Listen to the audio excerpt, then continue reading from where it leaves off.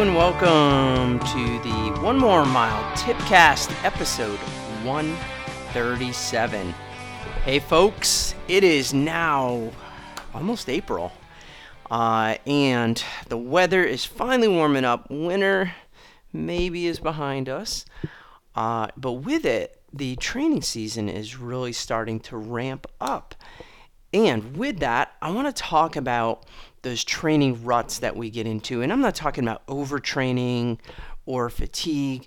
I'm talking about you've been training a certain discipline, and this goes particularly for triathlon, but you've been training a specific discipline for a number of years, and you never seem to make any progress.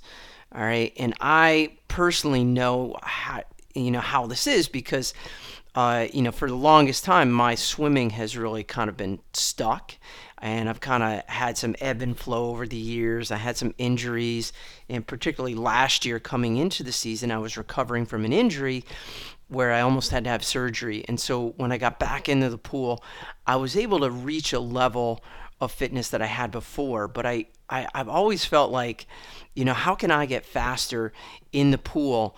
And I never seem to be able to find a way to do it.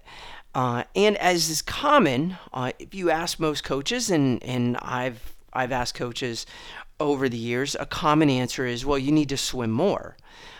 But as an age grouper, like a lot of you out there, just simply adding more time is not really feasible because, again, in order to swim more, you've got to get to the pool more.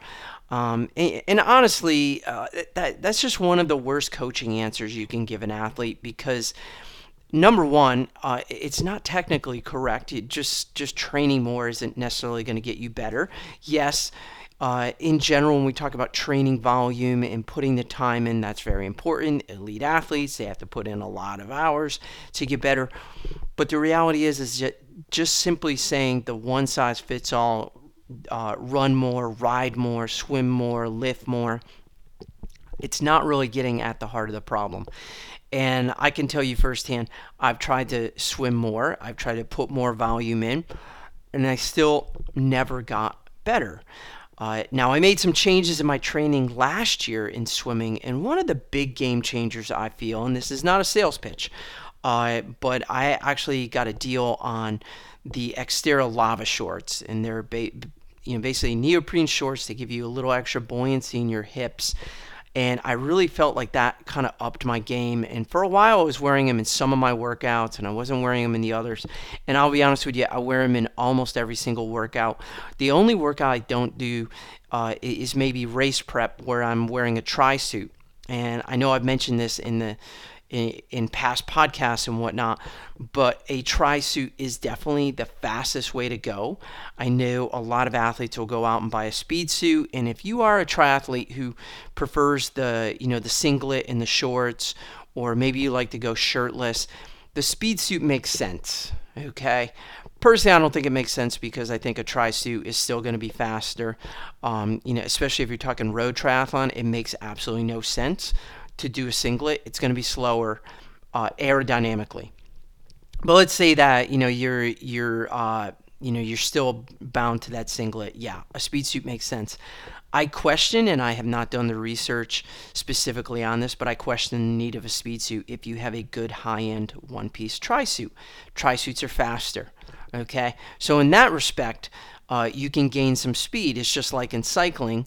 You're going to put on a nice skin suit, okay? Or if you're doing a lot of road races, a lot of the cycling jerseys now, even if you're doing fondos and gravel grinders and anything else, you want a jersey that is going to be aero. You don't want the old raglan cut, baggy jersey because you're just giving away time, all right? But I want to get back to my original point, though, is how do you get faster if you're in kind of this stagnation?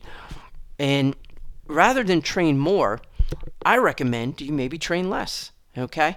And so recently I've had a number of life changes, just kind of being able to kind of curb my training a little bit. And it's getting harder to get to the pool. And let's face it, if you are a triathlete, getting the pool is a big pain in the ass. It takes up so much time just getting there and then getting home. for me, it's probably 20, 25 minutes. Okay, so I've basically blown about a half hour just getting to the pool. And so it's been getting harder. So I decided this winter, when I got back in the swim training, I was going to focus on 2 days a week. When I could fit in 3 days a week, and I have done a few weeks now where I've gotten 3 days a week. It's just kind of worked with my schedule. I really feel like those 3 training days have really paid off in boosting my fitness. But overall, my swim times have come down dramatically. And so you might be wondering, well, is it because you're training less and you're more rested? That might be the case. And again, I don't want to draw any direct comparisons and try to tell people, well, if you train less, you'll go faster. But sometimes training less is important because it allows you to focus on the most important things. And so one of the things that I've done with my swim training is I've really tried to focus on my stroke, getting my stroke longer and doing a full pull through. So with that, my tip really for this tipcast is that, look, if you're not moving forward in a particular sport, maybe try training a little bit less. And by less, I mean maybe cutting down on the frequency. Again, for triathlon, I think this is most pertinent. But in any sport, just adding more and more volume per se, or just doing something more frequently may not actually get you the most bang for your buck. Hey folks, that is it for Tipcast 137. I want to make note of the Tipcast sequencing because Tipcast 135 just came out, and if you're an astute listener, you realize that 136 came out before it.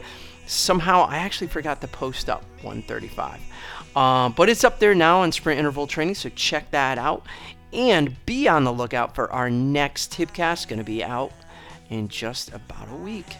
Until then, take it easy, folks, and remember, always go one more mile. Later.